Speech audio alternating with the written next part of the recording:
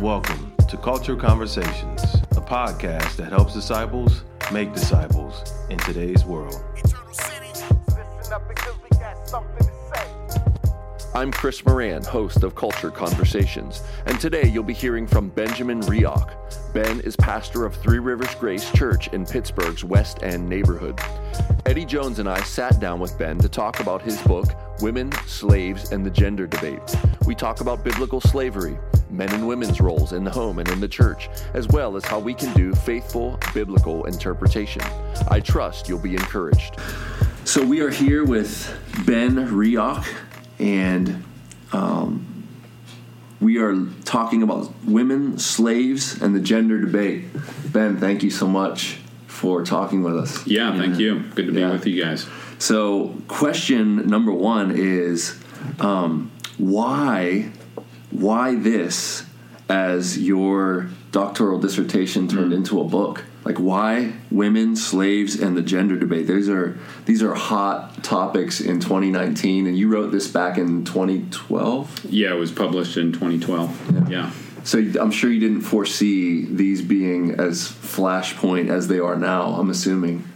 Yeah, not entirely, for sure. I was working on my PhD there at Southern Seminary, and you start with some coursework, and then you have to get toward a dissertation topic, and choosing a dissertation topic can be kind of tricky. You need to find something that you're interested in, and also something that hasn't really been written on specifically by anyone else, or at least find a topic that's going to kind of push the conversation forward, the academic and scholarly conversation. So, some of my friends were doing things on Paul and the law, and the new perspective on Paul. There's a lot of interest around that, and dissertation topics around that. And but my wife Stacy and me, we had a lot of conversations about biblical manhood and womanhood and complementarianism, and learned things individually and together as we studied that together. So that was a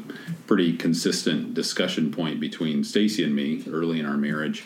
And we were at Southern Seminary. I was taking seminary classes. Stacy was taking Seminary Wives Institute classes, which were really helpful. And so she was hearing from Mary Moeller, as well as some of the professors, Bruce Ware and Al Moeller, and so a lot of these things were on her mind. So I think it was her. I think she was the one who said, "Well, why don't you pursue a dissertation topic along these lines, something about the gender debate?"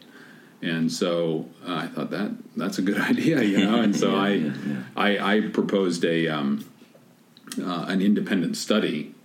Where I just read a whole bunch of the books on both sides, egalitarian books and complementarian books, and just tried to get my mind around, where is the debate at? And that's when I came across William Webb's book, Slaves, Women, and Homosexuals, and this redemptive movement hermeneutic, and kind of saw that as one of the newer egalitarian arguments, and thought, well, this is something that could be responded to in a more comprehensive way. And so I suggested that as a dissertation topic. Tom Schreiner was my advisor, and so he and I talked through it some and kind of honed in on this topic. Yeah. For those who don't know, because I'm sure there's a lot, what is the redemptive hermeneutic? What is that? Yeah. William Webb, what he did in his book, Women, Slaves, and Homosexuals, he took those three topics and basically compared what the Bible says about each of those topics, and compared that and contrasted that with the cultural contexts in which the Bible was written. So the ancient Near Eastern background and the Greco-Roman background. And, and I appreciate his intent and his passion kind of in an apologetic way to try to defend the Bible and some of these kind of offensive things that people come across in the Bible, skeptics come across and say, what is that in the Bible? And he's wanting to come and say, some of that is offensive. You see some things about slavery in the Bible. You see these things, and that comes across as offensive. But if you compare that to the other cultures around in those time periods, they were far more harsh, far more offensive to our sensibilities. And so he kind of traces out this redemptive movement where, the culture in which these things were written, by comparing, you see that there's movement toward more equality, more kindness, and more of a respect for human dignity and things like that. But what he does where I take issue is that he says, we see the beginning of that movement in what the Bible says, but we need to follow that trajectory to move even beyond what the Bible says to an ultimate ethic. So that's where on the in terms of the egalitarian position, which says that men and women, there are basically the roles are interchangeable between men and women in the home and in the church. And so you come to passages like 1 Timothy 2 and Ephesians 5, and so he would use this hermeneutic to say what we have in the Bible is kind of a step in the right direction, but we need to follow that trajectory toward full liberation, full equality, full interchangeability of roles between men and women. So that's how it works in terms of his egalitarian position. And a lot of it's built on his comparison with the slavery issue in the Bible. So that's where those two issues come together. But he's also trying to differentiate that from the passages that address homosexual behavior and wanting to maintain that those commands are transcultural. Those commands are abiding, and so he's kind of walking a delicate path there because he wants to affirm an egalitarian position, but still hold to homosexual behavior is still sinful and wrong. Yeah, and without a biblical authority as, okay, here's the line in the sand, then we get to draw the line. Yeah. Right? Like, who's to say in 10 years when the homosexual agenda has gone even further than it is now, right, that then we won't be redemptively going further, just to use the language. Yeah.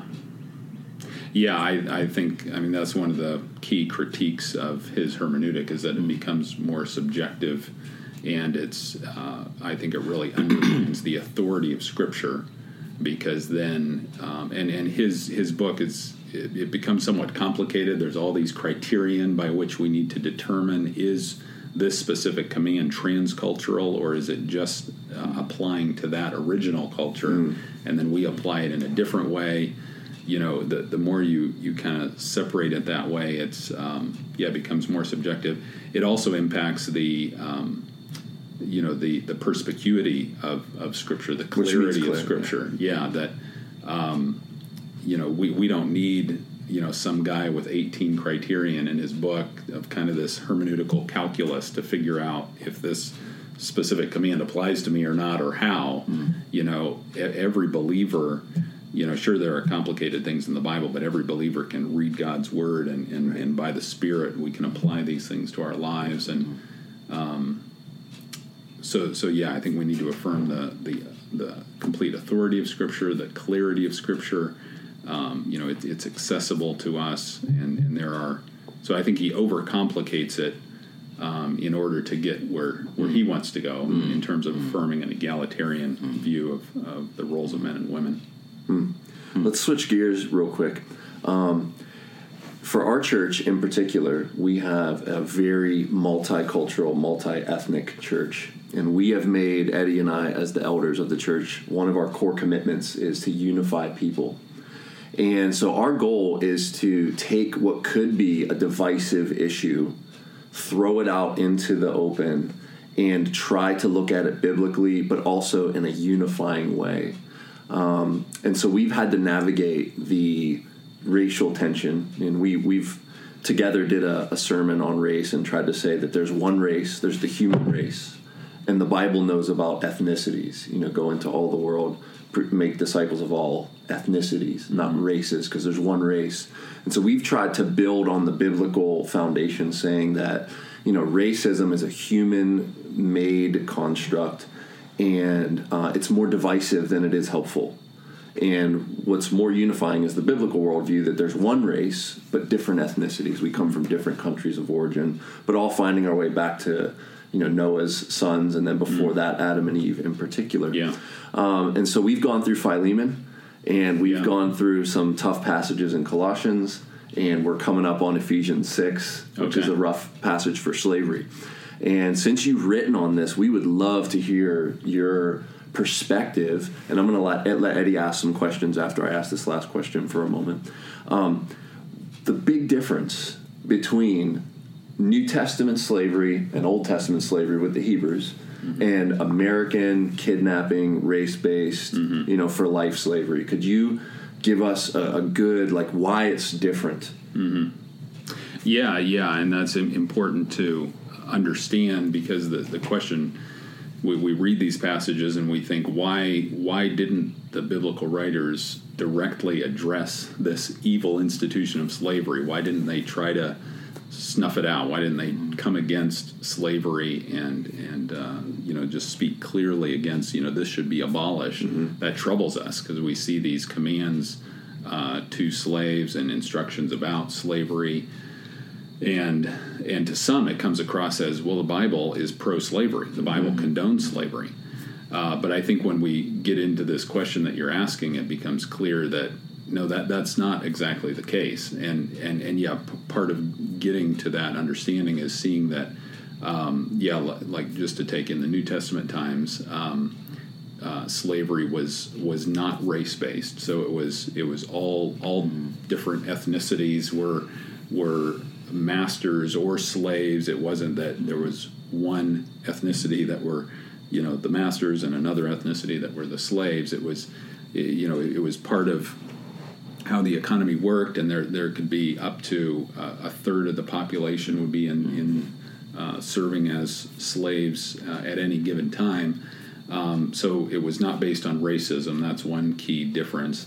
It was also not permanent. So it wasn't, people were continually, moving into a role as a slave and then being manumitted, being released from their slavery. And so, there were a lot of times an individual could sell themselves into slavery, and that could actually be a way for upward mobility in some cases. If you had the right master, that could be a way to actually improve your situation.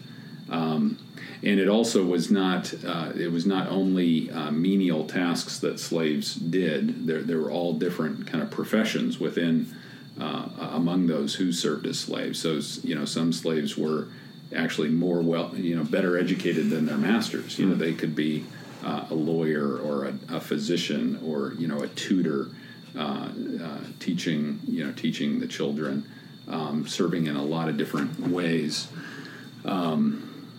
So it was limited in time as well. A slave was not a slave for life, but was a slave for a certain period of time, maybe 7 years or more. But most of the time, by age 30 or in their 30s, individuals were, had gained their freedom, so they could kind of save up some money that they were getting and could purchase their freedom.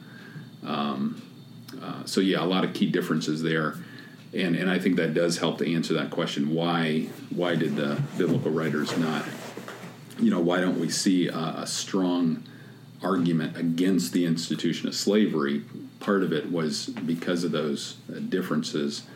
And I think another key piece of the answer is, the message of the Bible is about the gospel of Jesus Christ.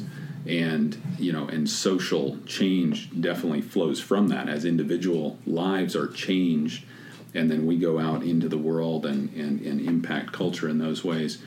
But the primary message of the Bible is not about social change directly. It's life change, right, as people are redeemed and sanctified, and then indirectly there's that change in culture. But the purpose of the Bible is not to speak directly to some of those social evils. In the book, you talk about the distinction between regulation and commandment when it comes to slavery and women and homosexuality. And I think you did a good job of making the distinction that slavery was never commanded in the New Testament in particular. So can you kind of talk about why that's important to make the distinction between slavery that was not commanded but regulated, whereas the issues with women and homosexuality were commands, and the difference there, why that's important? Yeah. For those who would read the Bible and say, well, it seems like the Bible's pro-slavery, it's kind of commanding slavery in what it says. You look at the passages carefully, and it's not actually upholding slavery as a God-ordained institution. It's addressing the world as it is, addressing individuals in the roles they find themselves in. There's those commandments to slaves and also to masters. So I don't see there an actual command, for there to be slavery. But it's addressing kind of the heart issues for individuals in whichever those roles they find themselves in. And we find those in the household codes, so there's commands to husbands and wives, to parents and children, to slaves and masters. But yeah, we do see things in Scripture that are kind of accommodations. They're polygamy is another example of that. In the Old Testament, we see the patriarchs; they had more than one wife, and so does that mean the Bible teaches polygamy, that's something that ought to be done? No, not at all. We were just in Sunday school that last Sunday. The lesson was on Jacob and marrying Rachel and Leah, and it's a mess. So the Bible just tells it like it is. Tells these stories, and everything about that is saying this is not desirable. This is horrible to have more than one wife. That's not how. Watch how bad it goes. And right. Divorce is another one. So basically because of the hardness of your heart, God kind of allowed this in a sense, but it's not God's plan. Right. And so slavery I see in a similar category, that it's there. The Bible does talk about it, addresses it in certain ways, but it doesn't amount to the Bible commending it or endorsing it. Right. And key thing, I think the real key difference there between what the Bible says about slavery and then what the Bible says about the roles of men and women is that consistently in the passages about men and women, it's rooted in creation. Yes. Whereas in slavery, it's never the case where it goes back to creation of like this is how God set it up. No, this is not how God set it up. But with the roles of men and women, and like in Romans 1 addressing homosexual behavior, there's allusions back to creation. In that too, contrary to nature, in the roles of men and women, in terms of the Bible addressing homosexual activity, it goes back to God's creation design, whereas slavery was not part of God's creation design. Right. I thought that was very important about the going back to creation. I think that's key because you can assume that when you see something in Scripture. That God condones it just because it's there. And so you have to understand the difference, like you said, between creation, regulation, descriptive and prescriptive, and those types of things. So it was very important. I thought the way you fleshed that out in the book, which gives a whole different picture of slavery and. As regards to race in particular, I think, because that's the only context of slavery that Black people have in this country is race-based slavery. But that's the only kind we've ever experienced, and so our minds will immediately go there. You kind of read it into the text because that's all we know. Right. So when we see verses like "Slaves, obey your masters," what's the first thing that comes to my mind? So, but again. that's usually out of ignorance and not reading more and studying more. So it's very important that you do, like you did in the book, flesh it out and do greater study into those types of controversial hot topics, if you will. So thank you for doing that. Yes. Yeah. It's good. And I would like to talk about how, sadly, from our own tribe, in the history of Reformed theology, great Reformed theologians didn't see this. Yeah. Like, that blows my mind. You mentioned Charles Hodge in the book, and he's like, on Romans, he's one of the best. Yeah. I love his commentary on Romans. And as I read it, I was reading, and I'm like, no, not. No.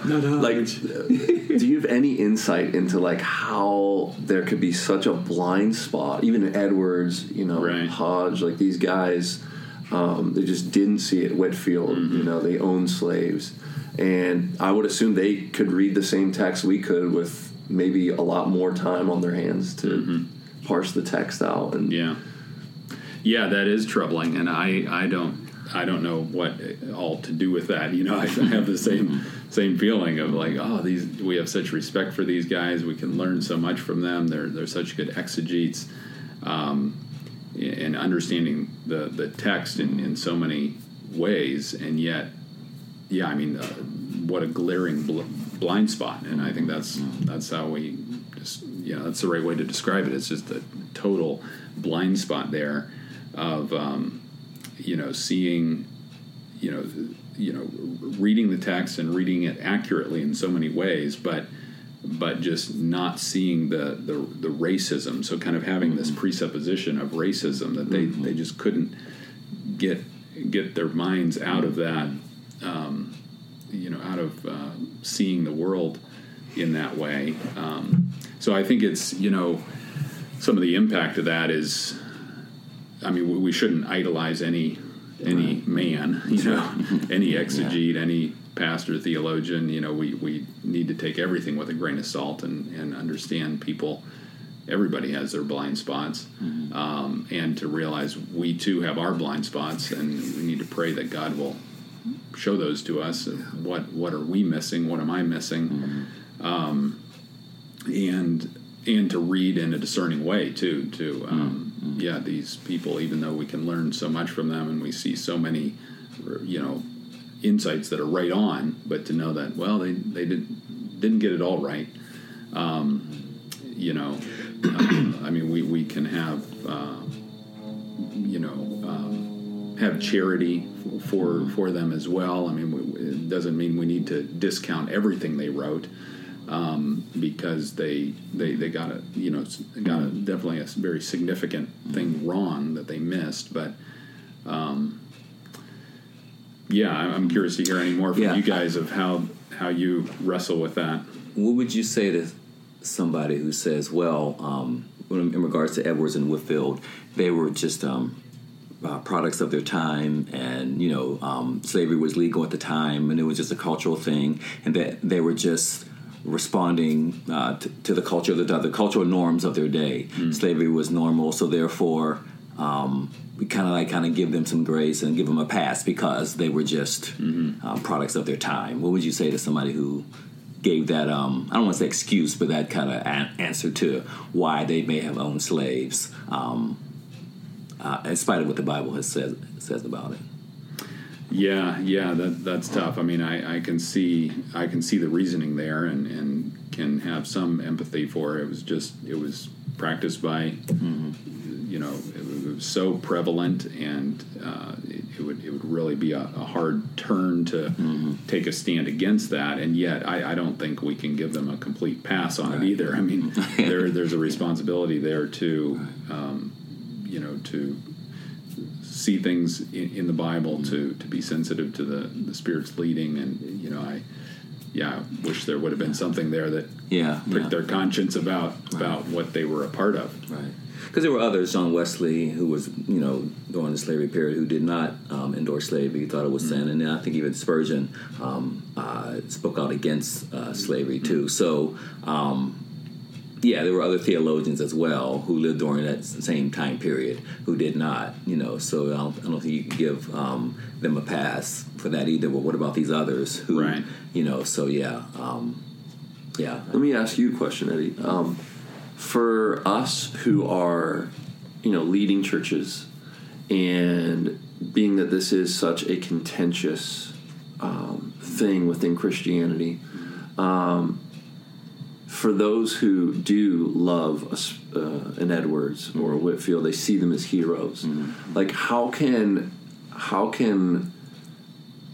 men and women think about them with the race issue, but also with the African American culture in mind, who see those guys not as heroes, but as like the enemy, as part of the problem, part of the oppressors? Like, how can we create a third way between, okay, they were part of the oppression, and then you got this other side over here, they're the heroes of our faith, our forefathers. Like, what's the third way? What's the middle ground? Well, I think understanding that all of our heroes have clay feet, whoever they may be, whether theological heroes, sports heroes, Martin Luther King, whomever they may be, have clay feet, and eventually those feet get exposed. So I think understanding that helps, and just understanding that people are not perfect and they will get even important issues wrong. You can be orthodox over here and unorthodox over here. Does that mean that God is not using me or can't use me? No. But it does mean that I'm falling short. Carl Ellis says there's two sides to a theological coin. There's the ethical side, how we should obey God, and the epistemological side, what I know about God. And so, and to have a complete theology, you have to have both of those. What you know about God and understand about God, as well as how you obey God. Both of those make a complete theology. And sometimes our theology is not complete. We can be orthodox on the epistemological side. I know all of this about God, and and can teach about the nature of God and the attributes of God. But when it comes to social issues, totally miss it. And I think that's what happened, at least with Edwards and when it came to slavery. And with Martin Luther King, it could have been reversed. Maybe his theology wasn't orthodox, but at least he had some social. When it came to social issues, his theology was on point. And so, and you can't criticize one and hold up the other without being in some ways hypocritical. Does that make sense? You understand what I'm saying? So, and so I think we have to understand that we get things wrong, and I can listen to an Edwards or a Whitefield and glean the great theology that they have on one hand, and still reject their theology about slavery, and still reject the fact that they own slaves, and understand that and know that that's wrong. Doesn't mean that I can't learn anything from him. Now, some may say, well, I don't even want to hear anything he has to say, and I would understand that. I've heard a black pastor say that my people don't even know anything about Jonathan Edwards. He doesn't even talk about Jonathan Edwards to them because of that issue. Now, you can disagree with that, but I understand the logic behind that. Because there's other great theologians out there that I can point them to, and some may go to one extreme and say I'm going to reject him, period, and others say, okay, all right, I get that, but there's still some good over here as well. And you can do that with Edwards, Martin Luther King, or anybody else of today. And we even see, some of that going on with the whole social justice issue. We see that, So I think that's always going to be the case when it comes to theology, and when you're dealing with theology from a ethnic perspective, if you will, from a racial perspective, you're going to have some contention. So that's what I would say concerning that. Yeah. What do you think the best way to navigate for unity's sake when people are on other sides? Like you have the guy who thinks Edwards is a hero, and then you have the pastor who's like, we're not touching him. He's, How do you navigate through that? Yeah, like if you're trying to bring unity, like I'm hesitant to quote Edwards because of our congregation's makeup, and because I don't want to unknowingly endorse somebody, and and I hate to say it like this, but it might be different if you quoted him. Oh yeah, I understand. Yeah, definitely. Yeah. I think teaching about him and others. Teach the history, teach who they were, teach the good, the bad, and the ugly about all of our theological heroes. and let people decide on their own whether they want to learn from them or not, and even help them to understand if I'm quoting a Whitefield or Edwards, that doesn't mean that I'm endorsing what they said about slavery. And I think you can do that and teach that and have people understand that, okay, I hear what you're saying. Yeah, okay, that was good. Doesn't mean that you're, endorsing where he stood when it comes to slavery. So I think teaching about the history of the individual and the topic of slavery, I think that definitely would help. And then, but people want to decide on their own whether they want to continue to hear from him, if that makes sense. Yeah. Yeah. Okay. Good. Anything else you want to add before we move on to complementarianism, or anything else you want to bring up? Not that I can think of right now, but go ahead. Yeah. All right. So we are pretty hardline complementarians in the room here. And that is also a really offensive theology today, sadly. Mm-hmm. And as you wrote your book here to kind of defend, hey, we don't need to go beyond what the Scripture says, but we do have to be careful in how we maybe apply the complementarian issue.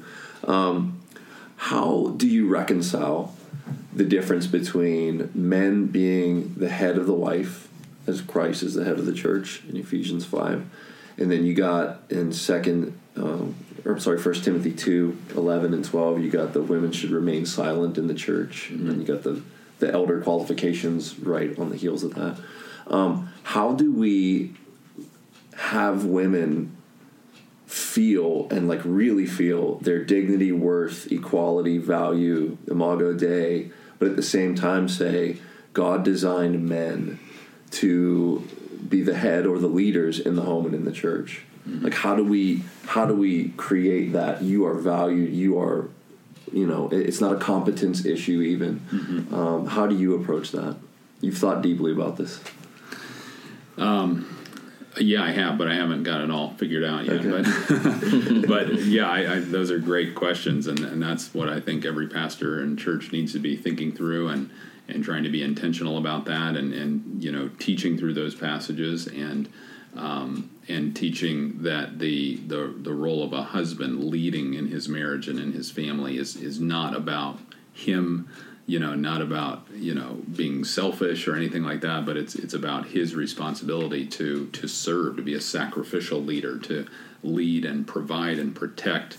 And I think as men live that out, the women in their lives are going to appreciate that and feel loved and cared for and protected, and they're going to flourish in that kind of environment in the home. So it starts in the home, and then by God's grace, as that's being lived out in the home, and women can flourish in whatever area of ministry God has gifted them and called them to, and then coming into the church, by God's grace, that can contribute to a thriving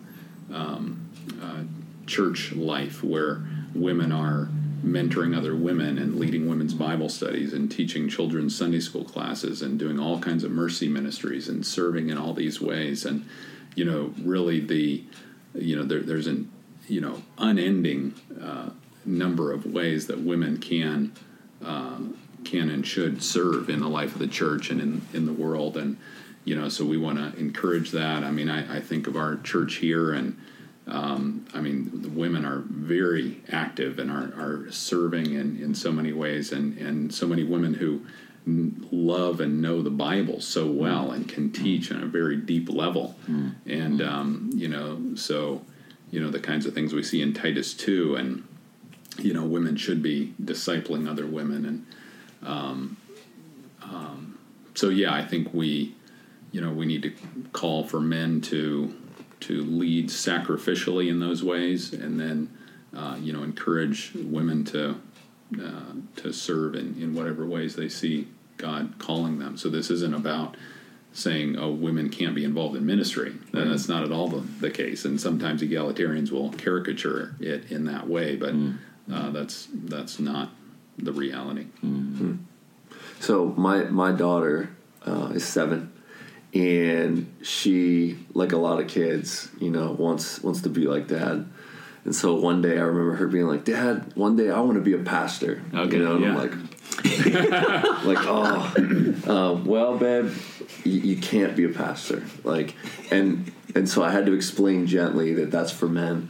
But in a simple way, like, how would you explain that? How would you explain that to a child or to somebody who's brand new to the faith, and they came into your worship gathering here and you were teaching on, 1 Timothy chapter 2, 11 and 12, that first time they were in the worship gathering, and then they want to meet you afterward. How are you going to coach them? What would you say?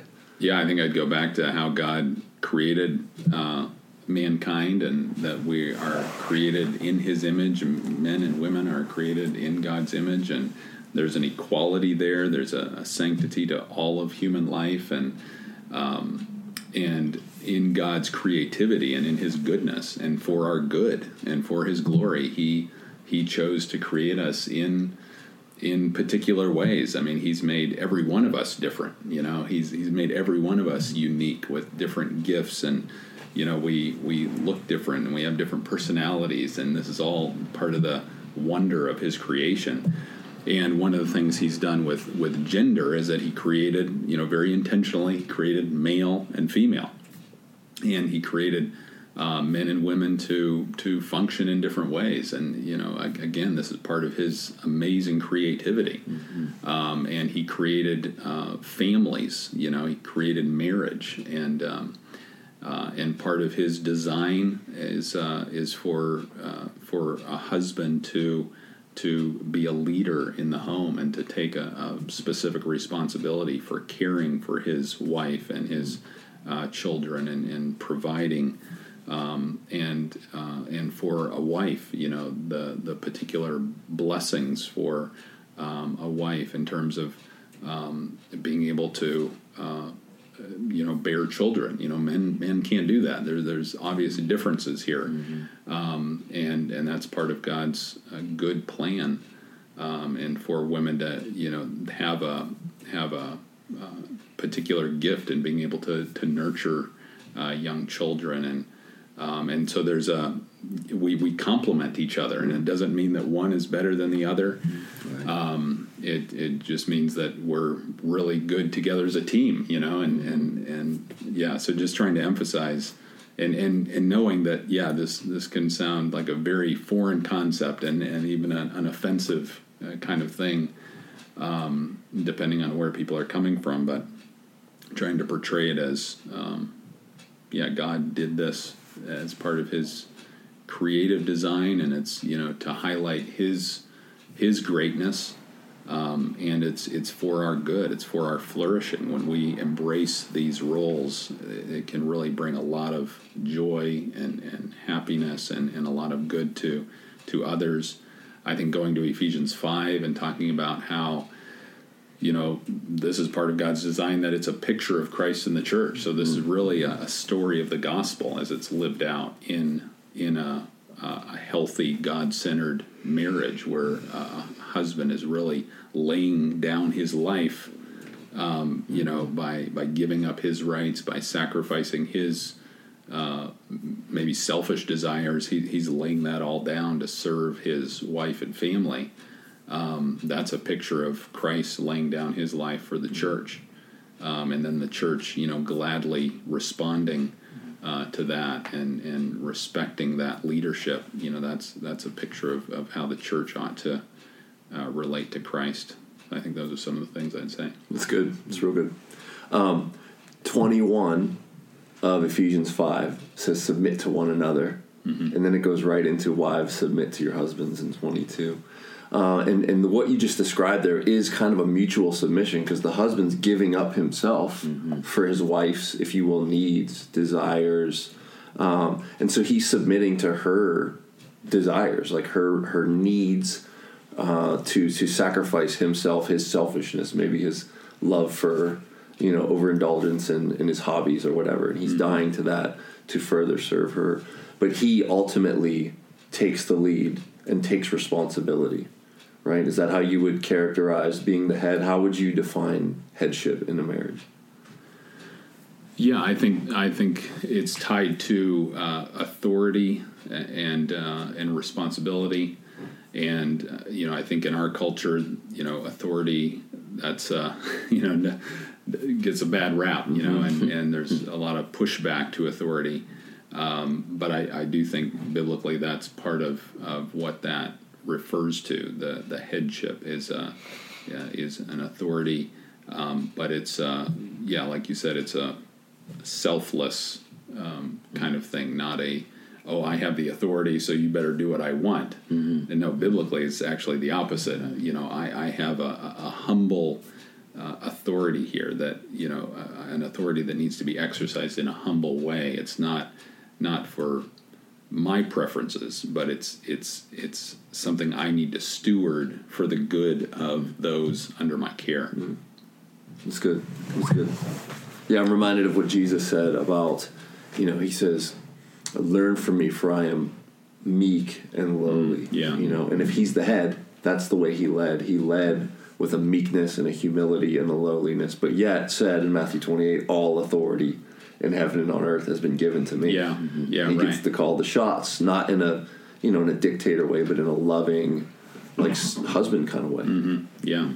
Yeah, and that passage in Ephesians 5, the few verses to wives is what can be most offensive to people. But you look at the passage as a whole, and there's some important things said to wives there, but then it's a longer section to the husbands, and you see mm-hmm. kind of there's a weight to the responsibility placed on husbands there. Yeah. Our culture is trying to redefine marriage, and which we know they cannot do, by the way. They can't redefine marriage any more than they can redefine what a chicken is, but they're trying to do that. So what would you say to somebody who says, I hear what you're saying, but the main issue is that we love each other, the two people love each other, whether that's a man and a woman, or whether it's two men or two women. And so so that's what's important in a marriage. And the Bible talks about marriage being a representation of Christ in the church. And can two men or two women portray and represent Christ in the church, and why or why not? Yeah, I would go to Ephesians 5, go to Romans 1, and just, I think it's pretty straightforward there. Mm-hmm. If we read the text and see the instructions there, and again going back to those God's creation order, God's design in creation, we can't get past that. I mean, it's pretty plain there, and even if they genuinely love each other. Yeah. So I think there what we're seeing is an emotional desire for a homosexual relationship, or that emotional desire to be able to support that, that really impacts how people try to read the Bible. And I'm not sure what level you're thinking of, just the culture at large, or people who would say, I'm a Bible-believing Christian and I want to support I would say this. both and. Yeah. Both, yeah. The culture at large, and even within the church, which we do see some of that even within the church. Yeah. People professing to be Bible-believing Christians and still, try to live the way they like to, all in the name of love. Right. Yeah, and I think that's where, in my study and work in this dissertation, this book, dealt a lot with hermeneutics and how do we interpret the Bible, how do we understand the Bible, how do we apply the Bible. And so when we get to questions like that, that's where we see, and that really concerns me to see people that say, oh, I love Jesus, I love the Bible, I'm would even wear the label of evangelical, but say, well, I endorse gay marriage, and would use just the kind of reasoning you're describing here. Well, how can we say that two people who love each other can't be together? Right. Yeah. And but that's where we're seeing really abandoning the authority of Scripture and the clarity of Scripture, because then you have to do these hermeneutical gymnastics really to get around those passages and reinterpret things and say, well, it doesn't really mean what it says, or that was just cultural. Paul wasn't thinking of, kind of lifelong committed homosexual relationships. So they can go in different directions, but you read those passages and you see, well, Genesis, God created male and female. He created marriage to be between one man and one woman, this is the creation design. And Romans 1 is very clear that homosexual acts are contrary to nature. Right. Yeah.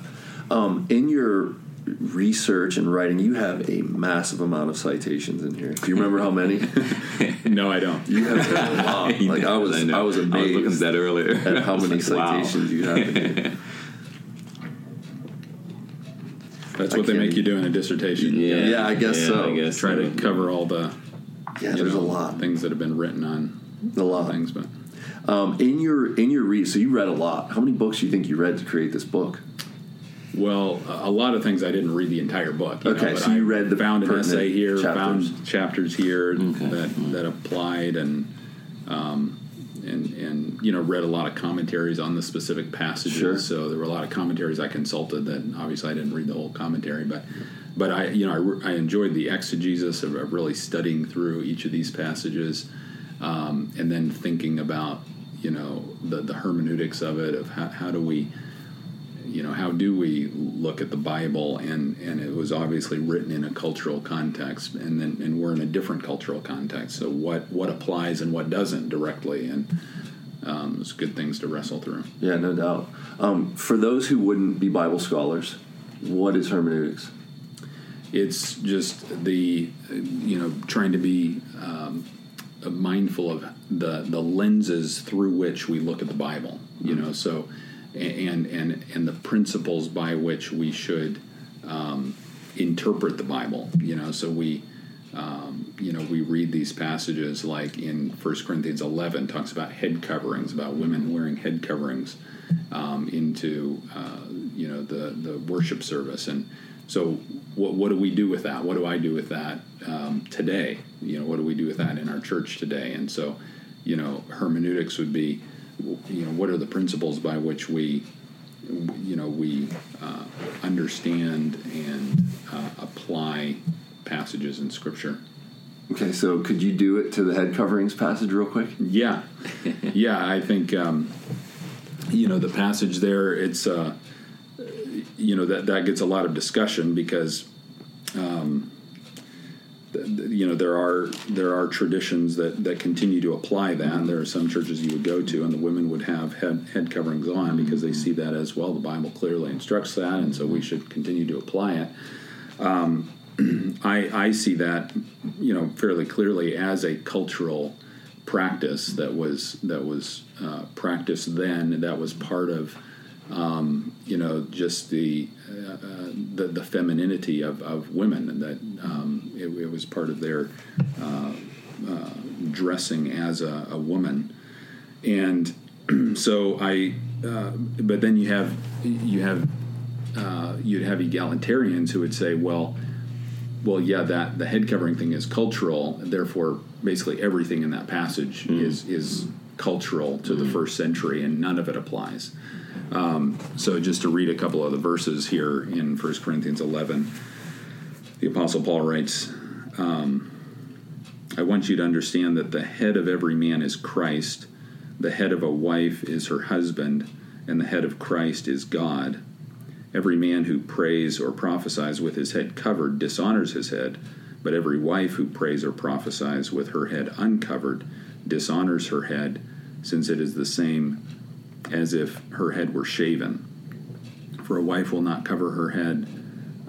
For if a wife will not cover her head, then she should cut her hair short. But since it is disgraceful for a wife to cut off her hair or shave her head, let her cover her head. And it goes on. But so I see, and one of the principles of hermeneutics, one of the principles of interpreting Scripture is that Scripture itself interprets Scripture. So we can get into a passage and wonder what do we do with this. We'll keep reading the Bible, Right. and keep trying to piece things together. So that is so helpful to be able to have Genesis and the things we see there, and to have Ephesians 5 about husbands and wives, to have 1 Timothy 2 and 3, and to have 1 Corinthians 11 and 1 Corinthians 14, and to try to piece all of these things together. What is being said here? Scripture is not going to contradict itself, but it's going to help us understand what it means. So in this passage, I see the actual wearing of a head covering as something that was practiced there, and it had a particular meaning in that culture. In the Corinth culture. Yeah, in the Corinth culture. For today, it's not doesn't have that same significance. A woman wearing a head covering or not wearing a head covering, that's not going to mean the same thing as it did in just Corinth. like cutting your hair short as a woman is not necessarily disgraceful, as the text says. Right. Mm-hmm. So I do think, one point of application is, that there are things in our culture that indicate femininity or masculinity, and there should be that should be something we're mindful of. That men should dress as men, women should dress as women, honoring God's design in that as male and female, and then the clear statements here about headship. So going back to what we talked about in Ephesians 5, that the head of every man is Christ, the head of a wife is her husband, the head of Christ is God. Just because this passage discusses head coverings, and that's not directly applicable now as it was then, that doesn't mean we throw everything else out in the passage. Right. Those are some pretty significant theological statements there that are worth thinking through. And since we're on it, another point here that's really interesting is to see that the head of Christ is God. Right. So even in the Trinity, there's a headship there where God the Father is head over Christ. Our understanding of the Trinity, we know the Father, Son, and Holy Spirit are equal in essence. But we even see there's different roles that the three persons of the Trinity play, and there's even a headship within the Trinity. So what that shows us in terms of the relationship of men and women and the roles of men and women, equality and difference in roles can exist in the same relationship. That's good. And a lot of times egalitarians will try to pit those against each other, that if you say there's differences in role, then we can't be equal. Well, that's not true, because in the Trinity, there are differences in role and there is equality. Yeah. And God is the ultimate reality. Yeah. Reality is defined by God. So if there could be that in God, there certainly can be that in what He has created. Yeah, right. Yeah. Another passage is coming to mind in Timothy where, not with braided hair, he talks about, women not braiding hair. That certainly is a cultural reference to ladies, because, that was something being done in Ephesus, where Timothy was the pastor at the time. Yeah. Do you comment on that hermeneutically, how you would interpret that culturally versus, the headship and the authority passages? Or even the elder passage in 1 Timothy 3. Right. Let me get to it here in 1 Timothy 2.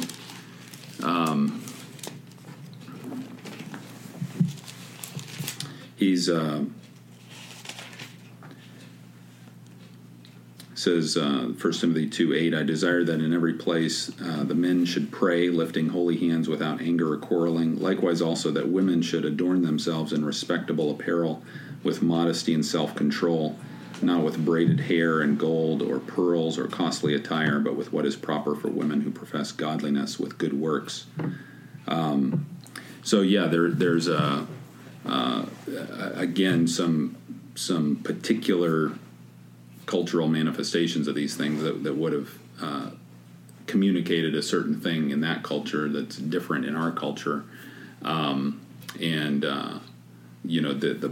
point being modesty and not being, ostentatious, not being extravagant in the way you dress. But yeah, modest and humble in those ways. It doesn't, so we don't need to, condemn braided hair today, because that's not, communicating the same thing as it was then. Yeah, and then in 3, you have some clear references there to husband of one wife for a pastor, and he over and over, right on, just coming behind, I do not permit a woman to speak or exercise authority over a man. Yeah. In 2:11 and 12. Could you speak to that, being that you have studied this? What exactly do you think Paul is forbidding women? Surely he's not saying when we come into a worship gathering, women should not speak one word, and they must remain silent the whole time, or maybe write things on a card and hold it up if they want to say something. Right. Like how would you practically flush that out?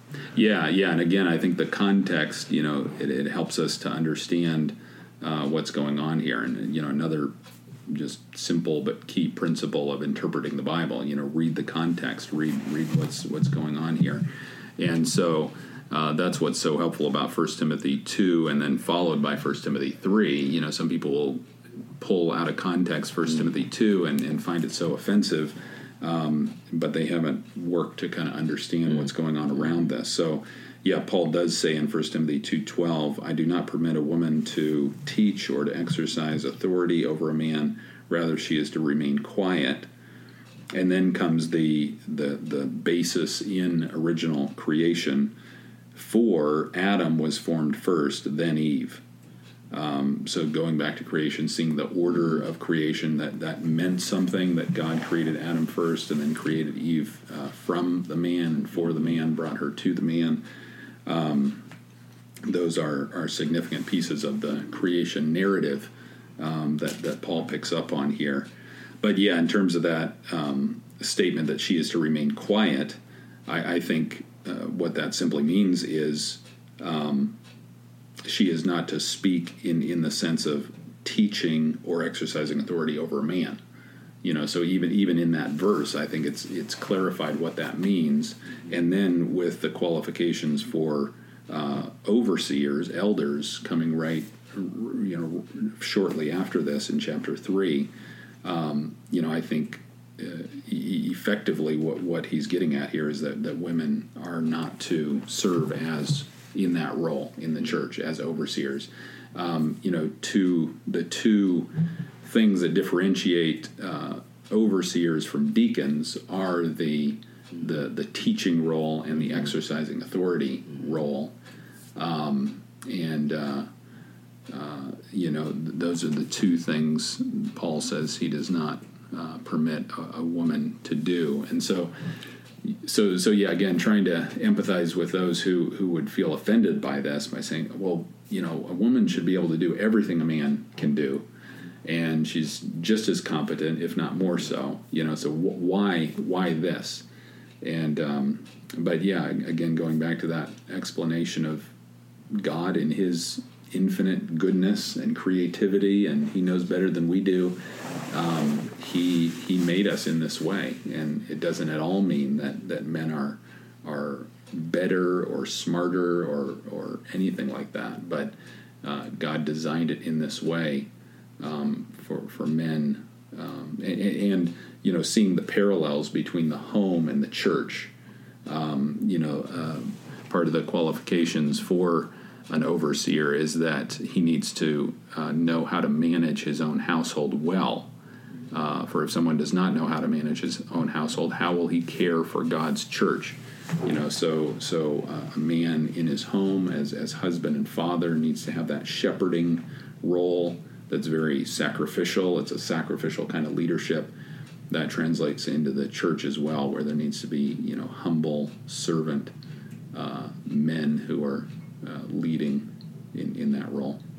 Yeah, not this dominant kind of, I'm the leader, listen to me, I call the shots, get under me, Right, and certainly there have been men who have abused their authority that way, and there's, and I think that's part of the reason that there is kickback because of some of the abuse that has taken place over the years in the church, even in particular, but that why people might reject that, you know. Yeah, and that's where another key thing here with elders comes in, that there ought to be a plurality of elders. Right. You know, so God set it up that way too. Gave us instructions. There should be elders plural in each church, and so there needs to be that kind of accountability where it's not just one guy who has, you know, all the authority, and there's no checks or balances, no people kind of who know what's going on in his life. That there needs to be that shared leadership. To keep things in check. Right.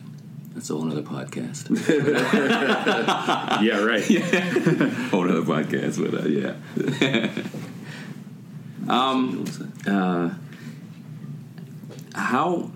how much of an influence do you think the culture has had on the church pertaining to these issues? And do you, how much of an influence has the culture had? And when do you think it really began to take notice in the church about the influence on all three of these topics? How much influence has the culture had? Well, obviously a lot, and I don't know if I know enough to trace it back and say here's kind of where it started. But yeah, I think a caution for us is, you know, when we find ourselves trying to kind of reinterpret certain texts in order to get in line with the way the culture is going, that should be a serious red flag. Yes. And that's something my advisor and my friend Tom Schreiner at Southern Seminary, he's pointed out, you know, with William Webb and this redemptive movement hermeneutic, you know, when you find yourself kind of falling in line with this is the way the culture is going, and so we need to get on board with that, and we need to kind of, you know, so if you're kind of starting with that agenda and then you're trying to figure out how to fit the Bible into that, that's not the way it needs to happen. Right, and that's what you see happening, in the culture today, And so that's where, you know, comparing the hermeneutics of egalitarianism and, you know, some of the principles by which they're reinterpreting some of those texts, and then seeing the way that those who are wanting to endorse so-called gay marriage, you see the similarities in how they're interpreting the Bible. So that you see the similar hermeneutics there, and it's not necessarily a slippery slope. I mean, you know, it's not to say that every person who embraces an egalitarian view of the roles of men and women is going to eventually endorse gay marriage, but you know, it's good for us to bring that up and say there's a similarity. There's a correlation, and so, you know, I think it's just a reminder we need to read these texts as they are, understand them, be sensitive in how we communicate it, and but to see that, I mean, this is the consistent biblical portrayal of manhood and womanhood that helps us to understand the roles of men and women, and keeps us from slipping into that, you know, what the culture is you know, pushing us more and more toward of endorsing same-sex marriage.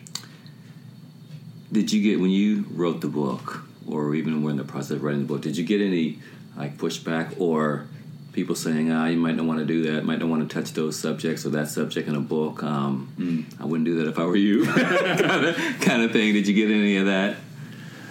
Well, I mean, the school I was at was very, you know, supportive of complementarian viewpoint, but yeah, I mean, that was obviously in my mind, knowing that this is a hot topic, and obviously there's people who are really they're not going to like what I'm going to say about this, and you know, I was able to interact with some of the scholars who I interacted with in the book. I was able to interact personally with some of them, and you know, most of that was pretty cordial and things. But I have, you know, I've preached sermons here. I've preached on Romans 1, and you know, I've had pushback, you know, just kind of online. You know, people find these things, and then we'll kind of. I was curious about that too. Like even online, comments or whatever from because your book is on Amazon. And so, yeah, you can get reviews and those kind of things and comments. So I was just interested in what kind of response you may have gotten. So yeah, some of that, not a whole lot. Okay, well, that's good. That's good. Yeah, that's good. Yeah. What was the most surprising thing that in your studies and your writing? What main things stuck out to you where you're like, oh wow, one thing that maybe stood out above all the other things that you learned or grew from or gained? Well, I guess one of the key points there that just was driven home as I continued to study was just seeing very clearly that difference between the roles of men and women being rooted in creation versus slavery not being the case in that. And I was so fascinated about the slavery issue in the Bible. And maybe one thing that still sticks out to me is that it's still somewhat an unresolved issue, for me. I still wrestle with it. I still look at some of those passages in the Old Testament about slavery and just think, well, what is going on here? And so that's a humbling thing, and it's I guess just a way to trust God that I know His Word is entirely truthful and good, and yet there's still things that I, even after studying quite a bit, don't understand, and things that when we're in heaven we'll understand better. But that's an interesting question. I'll have to keep thinking about that. When it comes to the topic of slavery, did you feel maybe hesitant as the white man to try to get a grasp on this and then teach it to even to black people at all, to even talk about this to black members of your congregation or just even in general, and a fear of how they will respond to this white man trying to tell me about slavery? Is any of that come across your mind? Yeah, and if so, or even have you gotten any of that from black people who may have looked at you kind of sideways as if to say, what are you trying to tell me? Or, how dare you try to teach me about this? Did you get any of that at all? Or did you feel that way at all? Well, I definitely on my mind of, I think what that has just prompted me to do over these years is just to want to have conversations like this, where I can learn from others, where I can have friendships with others who can enlighten me on these things. And, going back to what we were talking about before about blind spots and some of our theological heroes, and they obviously had blind spots, and which reminds me, I have blind spots and I don't know what they are, because if I knew what they were, they wouldn't be blind spots. But what I can do is try to hang out with people who are different than me and who can share their experiences and what they're seeing in life, and hopefully that will shed light on my blind spots. And so things like this past fall, Jarvis Williams being here and being able to just hear from him and hang out with him, and friendships like with you, Eddie, and others, where I can just ask questions of like what are those situations like for you, and knowing that there are some real differences and things that I don't think about when I am out walking around, but others are, and so I guess I'm kind of rambling, but no, I think that's a good question, and I guess part in the book, I think a lot of what I was doing is kind of looking historically, even going back to the first century, and with the focus on hermeneutics. I guess I saw my role as, not that I'm coming across as I kind of understand all of what's happened in American history or anything, but just trying to look at some specific things here and read some people and make observations about hermeneutics. And and it was fascinating to think about in, around the time of the Civil War in America and leading up to that time, and the different the different interpretations of passages of abolitionists and pro-slavery and what that was like with Bible interpreters, and the debates that were happening there. That was a fascinating piece of the study. Yeah, talk a little bit about the abolitionists that you learned about in this. What was their motivation for wanting to abolish slavery? Obviously, it was their interpretation of Scripture.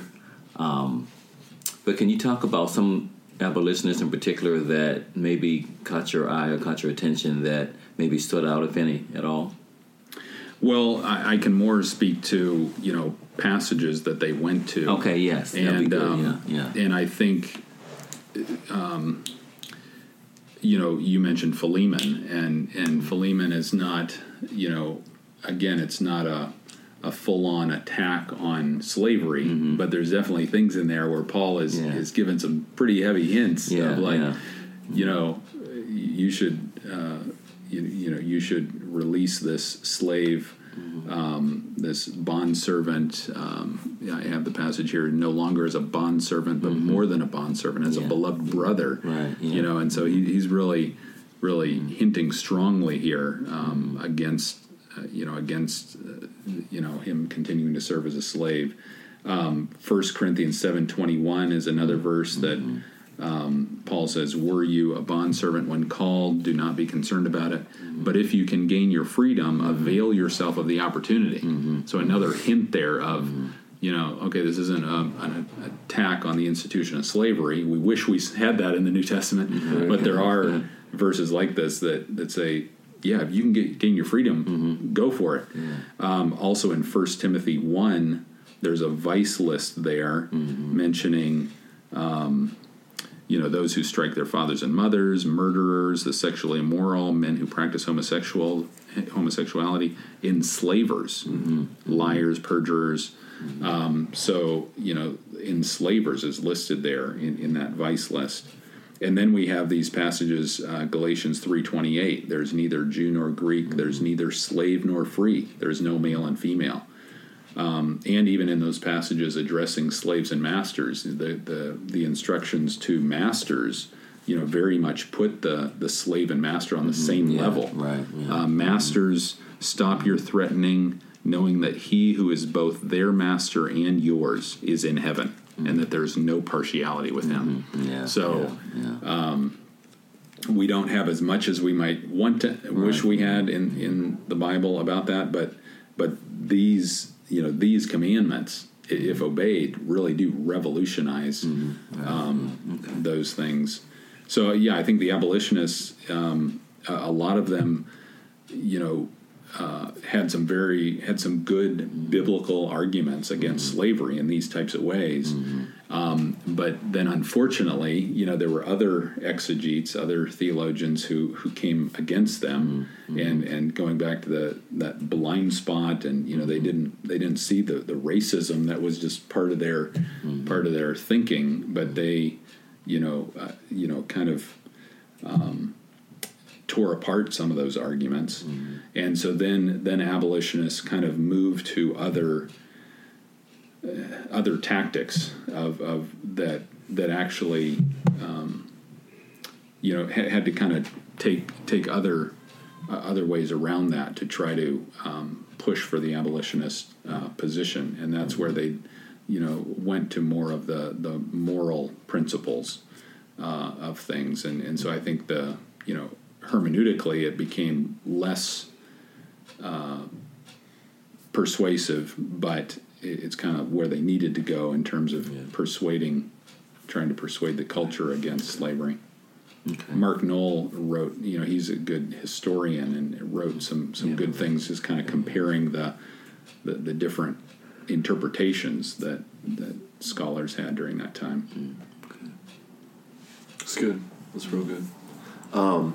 Ben, thank you so much for doing this. Yeah, my pleasure. Thanks for being a voice to this issue. It's important to a lot of people, and I think even now more so than when you first read it, or wrote it, it's important. Any last thoughts, Eddie, before we close up here? No, just appreciate the book. Very, very insightful. I would highly recommend it, so I appreciate that. I remember reading an article you wrote on for the Gospel Coalition a couple years back on slavery too, which was very good. And if you can look that up and get that, it'd be very insightful too. So yeah, I appreciate that. Yeah, get Ben's book. Yes. Go buy it. It's cheaper on Kindle.